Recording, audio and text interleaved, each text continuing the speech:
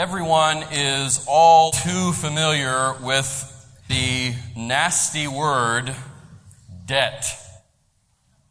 Debt. It's an awful word, isn't it? And we're all too familiar with that. We all understand exactly what that means and experience that far too many times. And credit cards are probably the worst and the most common example of that. They can be a very bad thing, especially for the younger person to get, which ironically is exactly what the credit card companies target. They know what they're doing there, right? More than 2 out of 3 U.S. adults, that's 68%, don't know when or if they will ever be debt-free from their credit card debt that they have accrued. And that was a survey done last year online. And that fact shows and it proves that millions of people either don't fully understand how credit works, or they don't believe the rules and the responsibilities of credit card purchases actually apply to them. But I'm going to just choose to assume that everyone here understands that when a purchase is charged to the card, it becomes a picture and a promise of future payment. The bill comes, and when it's paid, and only when it's paid, that specific amount of debt is removed from the person's name and their account. But what never happens is that the bill comes due, and we go out to our mailbox and we open up that dreaded envelope, or we get that horrible email about the bill being due. And what never happens in that situation is that the bill says on it, paid by company owner, balance paid in full, account completely clear. Just never seems to say that. Wouldn't that be great, though, if it did? We'd stumble back and be like, I'm coming, Lord. I'm coming. If that ever happened, it would be absolutely astounding. That never happens, and it probably never will. Keep that very unlikely example in your mind as we go to what will be the last word of Jesus that he spoke from the cross, the last word from the cross that we consider in this series that we've done now for 3 weeks. And the last word that we're going to look at today is found in John 19, 28 through 30. John 19, 28 through 30. Jesus has been on the cross now for hours, and it's almost to the final moment. Verse 28, John 19. After this, Jesus, knowing that all was now finished, said, to fulfill the scripture, and specifically that scripture he's fulfilling is in Psalm 69. This is what he said, I thirst. And a jar full of sour wine stood there, so they put a sponge full of the sour wine on a hyssop branch, which was used to apply the blood of the Passover lamb, which Jesus was the fulfillment of. All the Passover act and the Passover lamb and the Passover blood, it was all a picture of the coming Messiah, the ultimate Passover lamb. I find that incredibly powerful, that right here at the cross, they use a hyssop branch to bring that sour wine up to Jesus, and it's the very same kind of branch that was used for the blood of the Passover lamb. Isn't that just amazing, how God does things like that? So they apply that to him, and they held it to his mouth. In verse 30, when Jesus had received the sour wine, he said, and literally that's cried out. That's not just he said, or said quietly, or said weakly. It's really like the cry of, why have you forsaken me? My God, why have you forsaken me? We looked at that a couple weeks ago, remember? And he shouted that out. And we said that should not have been able to happen because he had gone through so much. He had been beaten and dehydrated, and he was hanging on the cross, suffocating. And that was earlier. This is now hours even after that. Again, he should not have been able to say anything loudly. But this said in our language is really cried out. It's a shout. It's a victory shout. And here's what was proclaimed. It is finished. And he bowed his head and gave up his spirit. He gave up his spirit. It was not taken from him. Jesus was not killed without his permission. Jesus, the sovereign Lord of all things, the creator, the sustainer of life, gave up willingly his spirit. It wasn't robbed from him.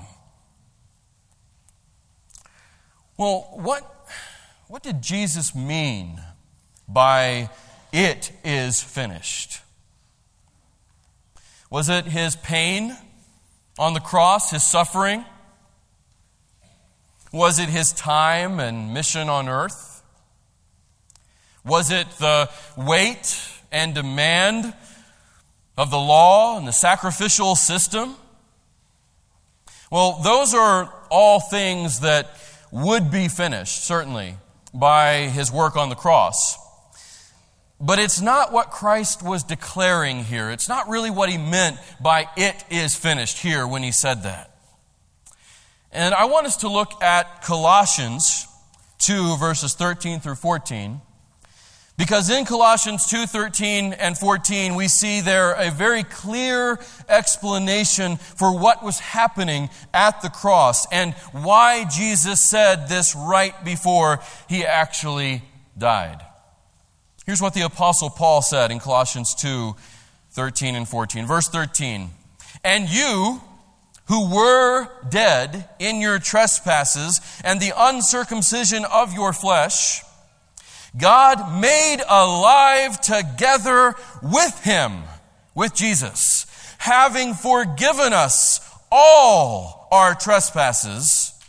How did he do it? Verse 14 tells us how he did that, how he accomplished that forgiveness. By canceling the record of debt that stood against us with its legal demands. This he set aside, he took away, nailing it to the cross. Hallelujah. Hallelujah.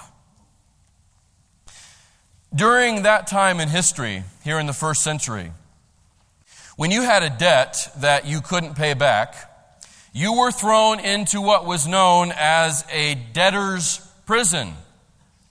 And they would write down a list of all the debts that you had, and you would have to stay in prison until it was fully, entirely paid off. Aren't you glad that doesn't work like that today? At least not as quickly. But if you couldn't pay off the debt while you were actually free and working, how were you supposed to pay it off while you were in prison? You wouldn't. You couldn't. It didn't happen. And so the only way that you could get out of debtor's prison was if someone else came on your behalf and paid your debt. And after that payment was made and after it was received, what would happen is the magistrate and the powers that be, they would take that list, with all your debts on it. They would take that and a single word was written across it. That word is tetelestai. Tetelestai. Debt paid in full. And that one word declared, here is your freedom. Here is your confidence. No one can ever hold these same debts over you again.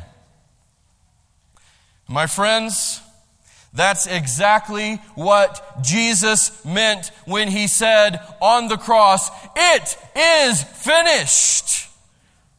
Jesus, with his perfect currency, his blood, paid all of our massive sin debt, past, present, and future. And he declared over it, "Tetelestai," debt paid in full. Friends, what that means is the cross of Jesus is now your receipt. When the enemy comes against you and reminds you of all your failures and all of your sins, when your own conscience just doesn't seem to let go of you, when the guilt comes cascading into your life, and when that same enemy appears before the throne of our God and says, "Look at them. Would you believe what they're doing still? Look at how much they sin. Look at their rebellion against you. What are you going to do about it? You are righteous and you are just, and you should judge them. Pour out your wrath on them." And all of that would be right. What the devil speaks in those times is absolutely true. It's absolutely right. We are sinners. We are altogether unrighteous. We do still choose rebellion. We are deserving and worthy of nothing but God's judgment and the full display of his wrath. He's right. He speaks truth in those moments. But there's a greater truth that he doesn't speak, that he tries to get us to forget, and that is that if we are in Christ, over our whole lives is written this word, tetelestai. It is finished, paid in full, paid in full. And the cross serves as an eternal receipt of payment. Through Jesus, and through him alone, your account can be clear. And the sin debt that all of us bear apart from Christ, that we could never have any hope to pay on our own, it was paid on our behalf by Christ, by what he did. Do you know that today? Have you received that payment for your own sins today? Have you accepted what was done on your behalf? Do you stand before God with a clear account? Not because of anything you've done, but because you have received by faith what Jesus did on your behalf. That's the question that's before you today. It's the question that's before all of us. The reason that Jesus had to do what he did, the reason the cross took place, the reason the payment was made the way it was and how it was because of what we know to be true in Romans 3, verses 23 through 26. Romans 3, 23 through 26, it gives us the verdict that is all mankind's verdict, but it also provides us with the hope and the remedy and the rescue that is available for all mankind, despite their verdict. Romans 3:23 says this, "For all," and all means all, "have sinned." They've incurred debt and fall short of the glory of God, and are justified. That's declared righteous, to be brought into right standing. All have sinned and fall short of the glory of God and are justified by his grace, totally undeserved, as a gift. Not something you work for or earn, something you're given. Through the redemption that is in Christ Jesus, whom God put forward as a propitiation. And that is a great, great word. Propitiation. It's a beautiful, powerful word. It means to satisfy the demand of debt with a required payment, but in place of another. It's a substitutionary payment. That's what propitiation is. So God put forward Jesus as that propitiation, as that satisfaction of the demand of debt, as our substitutionary payment and sacrifice. by his blood. That's that currency that was used to pay our debt.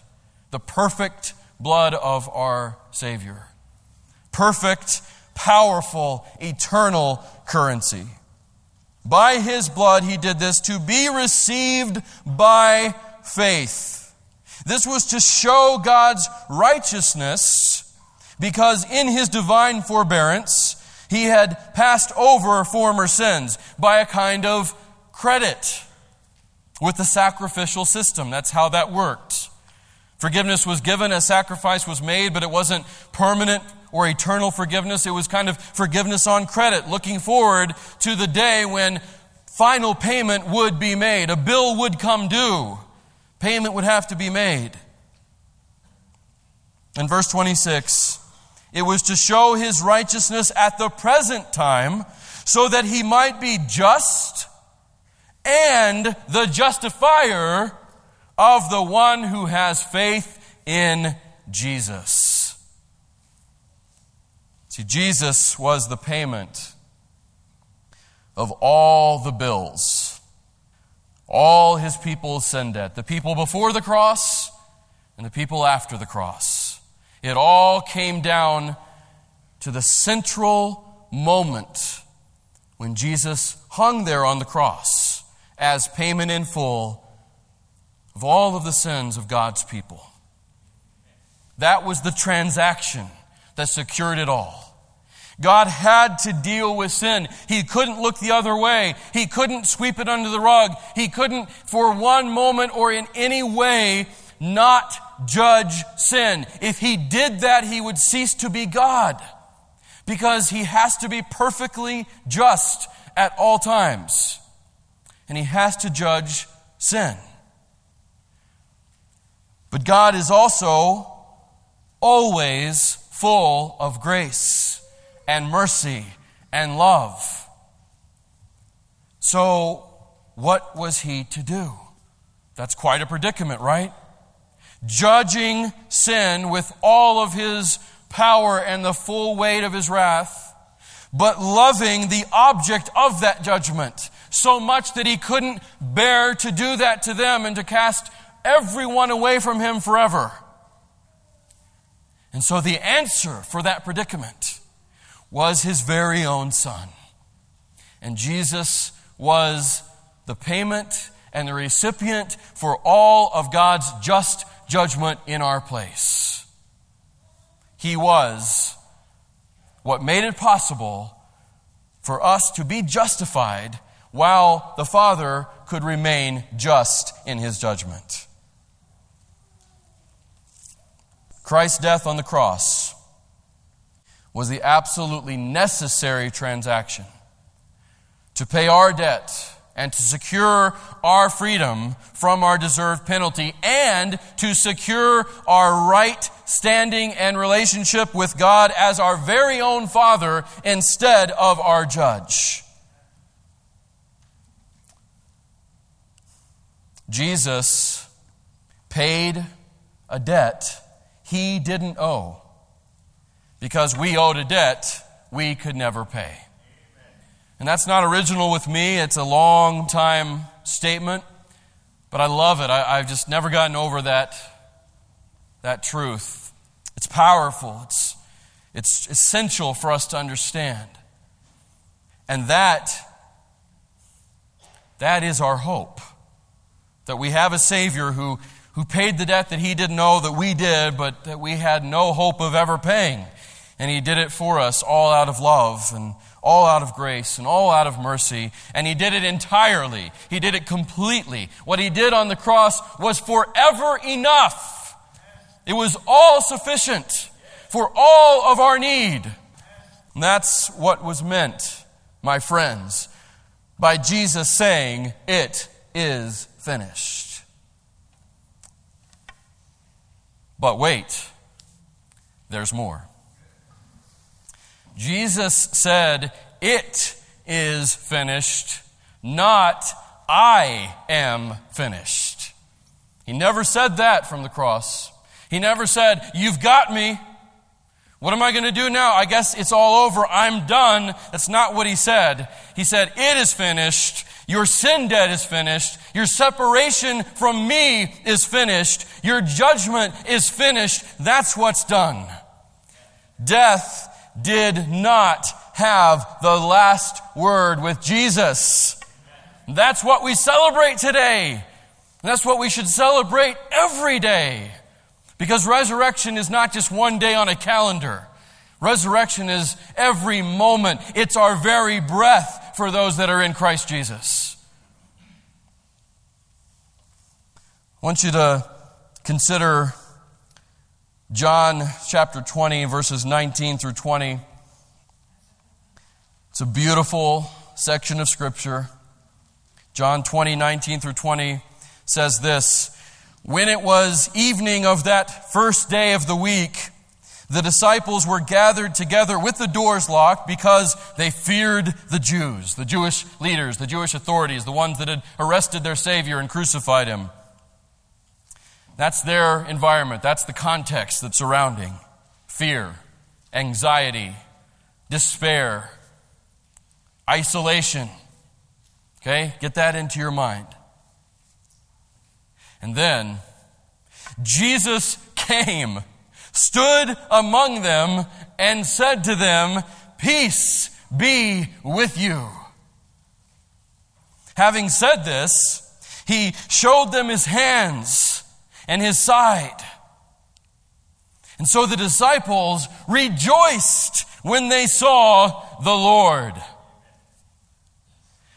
Why did Jesus say, "Peace be with you"? How was he able to say that? Why did he make sure he expressed that? Why were the disciples so incredibly happy to see him? Why did they rejoice? It's because the peace extended to the disciples here at this time, the peace that was offered them and to us today, was purchased for them and for us at the cross. But here's what we need to understand. We cannot glance over this. We can't look past this. We have to understand how important this is. That the peace that was extended, that it was purchased at the cross, but its power and its permanence and the resulting joy are only possible because of the resurrection. Without the resurrection of Christ, we would not have peace with God. Without the resurrection of Christ, we wouldn't have hope for today or tomorrow. Without the resurrection of Christ, we would not be certain of our right standing with God the Father. That's what made it all possible. Romans 4:25 says this: He was delivered up for our trespasses. There's the payment. That's the sin debt being taken care of. It is finished, paid in full, tetelestai. And raised for our justification, our right standing with God, our having declared over us clean, clear, righteous, accepted. You see, the resurrection was God the Father's amen and accepted to God the Son's statement, "It is finished," paid in full. The resurrection was God's amen. I accept this. To what the Son said on the cross, by "It is finished." Are you glad for that this morning? That, friends, that is your only hope and my only hope. That is where our joy can and should come from. It's not in anything that we could do or grab onto in this life. It's not dependent on circumstances and things always going right for you, because we all know that won't always happen. In fact, it hardly ever happens, right? That things go completely the way we want them to. There's still bills to pay that we have no idea where we're going to get the money to come from to pay them. There's still jobs that are in jeopardy. There's still kids that don't listen to us. There's still disagreements with our spouses. There's still wars and rumor of wars. There's disease and there's sickness. And there's a million things to be afraid of and to be discouraged by. And then there's our own lack of being able to even consistently walk and live out this Christian life the way we're supposed to and know we should and want to. And so if our perspective and our source of joy and our strength, if it all rests on all those things, then we truly are hopeless. That's why it's so important to keep at the forefront of our minds, moment in, moment out, day in, day out, that our hope lies in the fact that a Savior does not lie in the grave anymore. And the only response, the only thing that makes sense for us as a result of that all being true is what Paul said in 2 Corinthians 5:15. He said this, "And he," speaking of Jesus, "died for all, that those who live might no longer live for themselves, but for him who for their sake died and was raised." That's the logical conclusion. And the very minimal of responses, but the one that is absolutely necessary for all of us in light of what has been done for us. That a Savior left heaven to go to the cross, to bear a debt that was not his, but that we had no hope of paying, all so that we could know love and acceptance, all so that we could have a future and a hope, an eternal one. And then he rose from the dead, proving that what was done on the cross was completely sufficient and eternally accepted on our behalf. Do you know that today? Do you know that this morning? Do you stand in resurrection power and resurrection life through the resurrected Lord? Let's pray.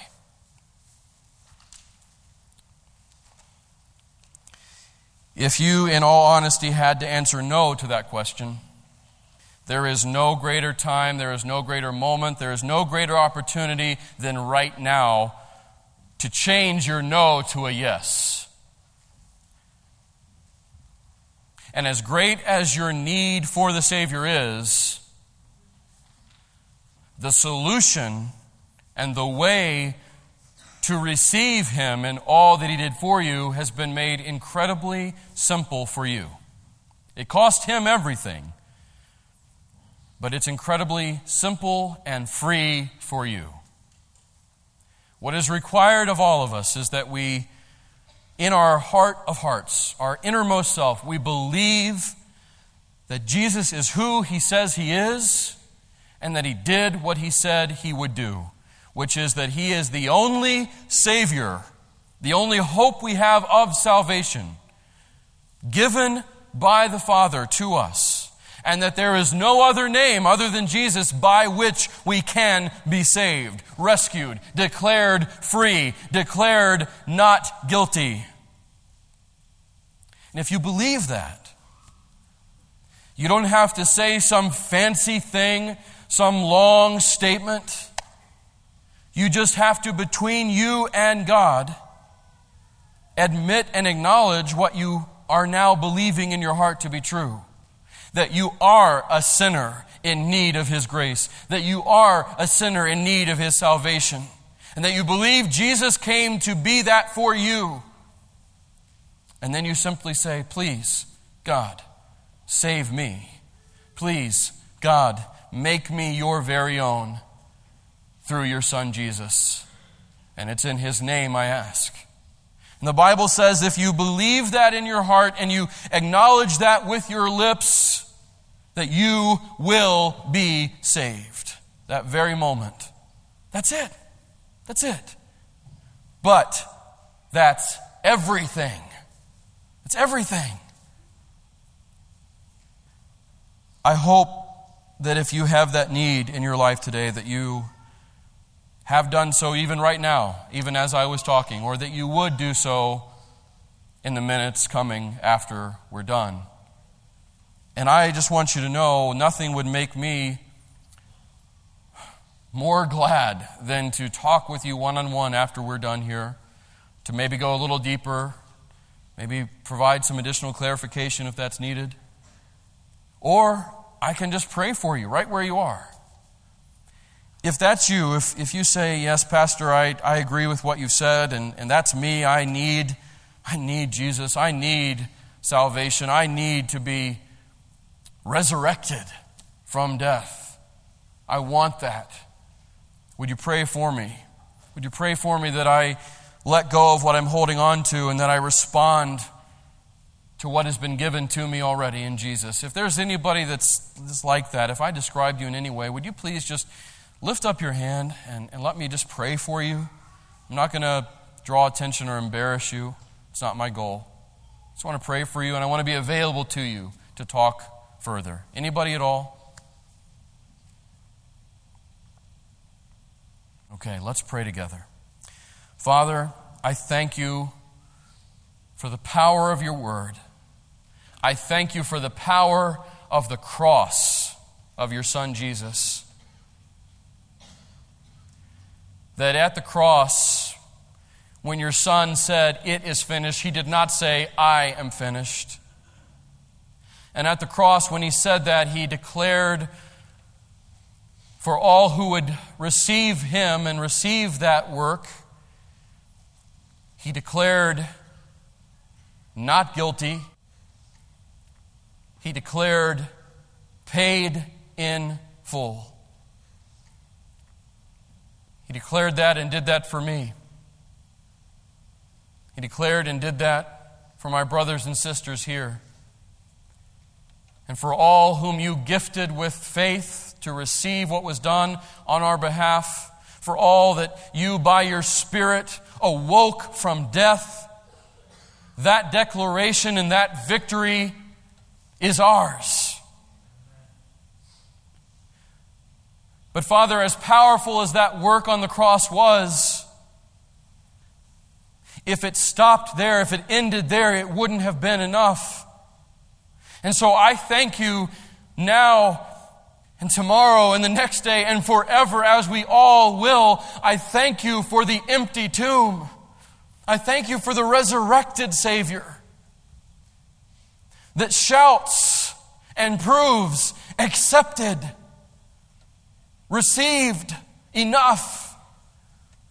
Because the empty tomb proves that what was done on the cross was enough forever. And thank you for inviting us into that same resurrection life and power, not just far off in future in heaven, but here and now, every moment that we are alive, with every breath we can know and experience and walk in resurrection power. Thank you. Thank you.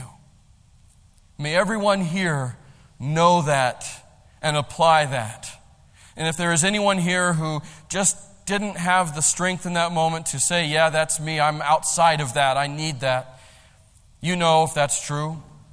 And I pray that you would continue to work by your Spirit, bringing them to that point where they surrender all they're holding on to and grab hold of life in and through Jesus. We pray all of these things in Jesus' name. Amen.